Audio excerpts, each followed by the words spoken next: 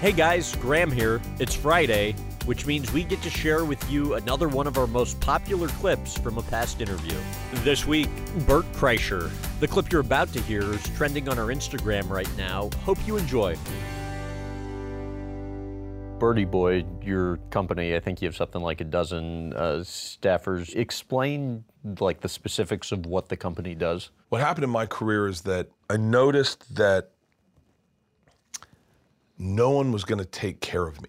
I started doing my own promo videos. Even when my buddies said they were horrible ideas, I started doing things on my own that I was like, that's just me. And then what would happen is brands would come to me and be like, yo, we want to do something. Can you just do something with us? And Leanne was smart enough to be like, a great partner we have is Liquid Death. And she's like, let's invest in the company. Like if you believe in, and they believe in your creative ideas, you should work with them. And things were happening all at that time. And I had a year. This 2023 was it was the year of the machine. It was like the movie came out, the special came out. We did a second year of our festival. We were doing our first cruise. We were doing Red Rocks again. It was an arena tour. We were buying a tour bus. I mean, all these things. And I said, if there's a time to double down and bet on yourself, like the great comics have, Joe Rogan bet on himself. He did all of it himself. And I went, that's what you do. You just focus on you and you build the people around you to help. And when I did, and anyone who was like a legit someone who knew what they were doing, I just steal them and go, come work for me. I love what you do. You run my social media, you're amazing, come work for me.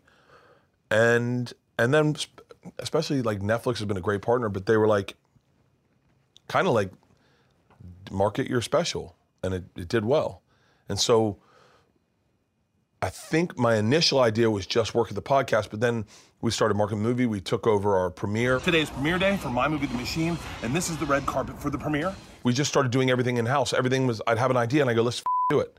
And then we'd do it, and then it would succeed. And then other people started coming to me going, hey, can you help me? I had a call from a comedian this morning going, hey, can you help me?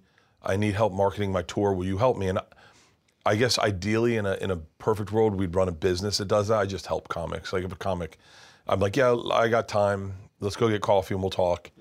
But eventually it will turn into another line of business for you. I'd love to. I mean, we did it with Shane Torres' special. We shot a special for him. The people in this house, Leanne produced the special. We got the same directors that do my specials. We took it out. It's all over the place right now. Cat Williams can find it on Tubi. And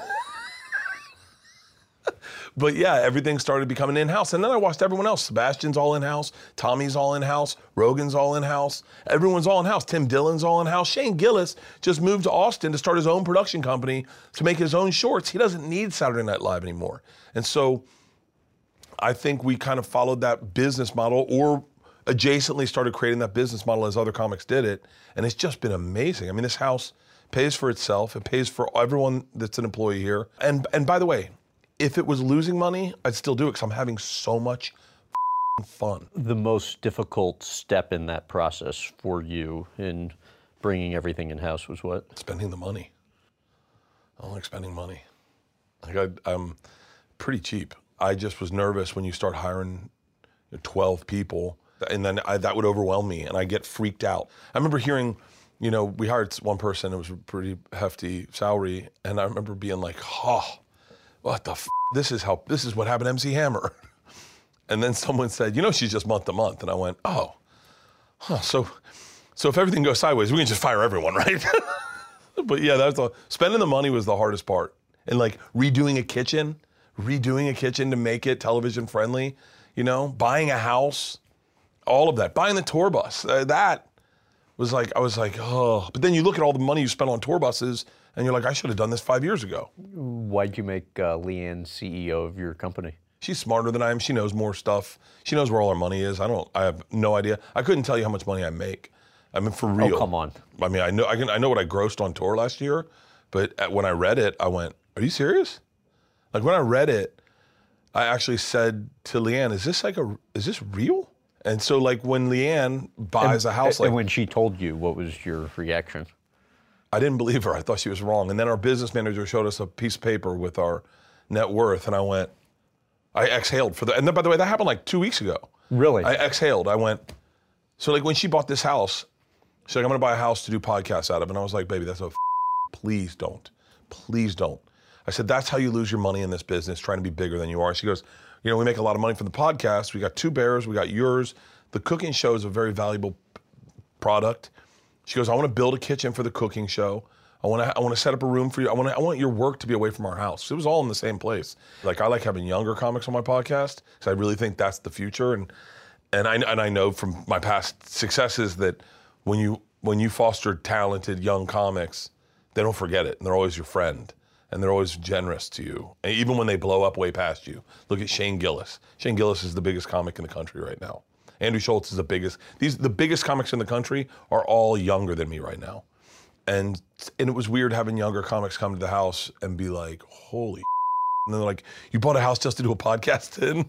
But Leanne bought this house. I love this house. Yeah.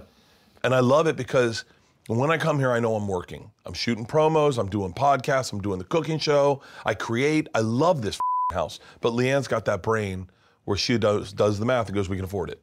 In what ways did Kevin Hart's company influence you? Kevin Hart's a gangster. I love that dude.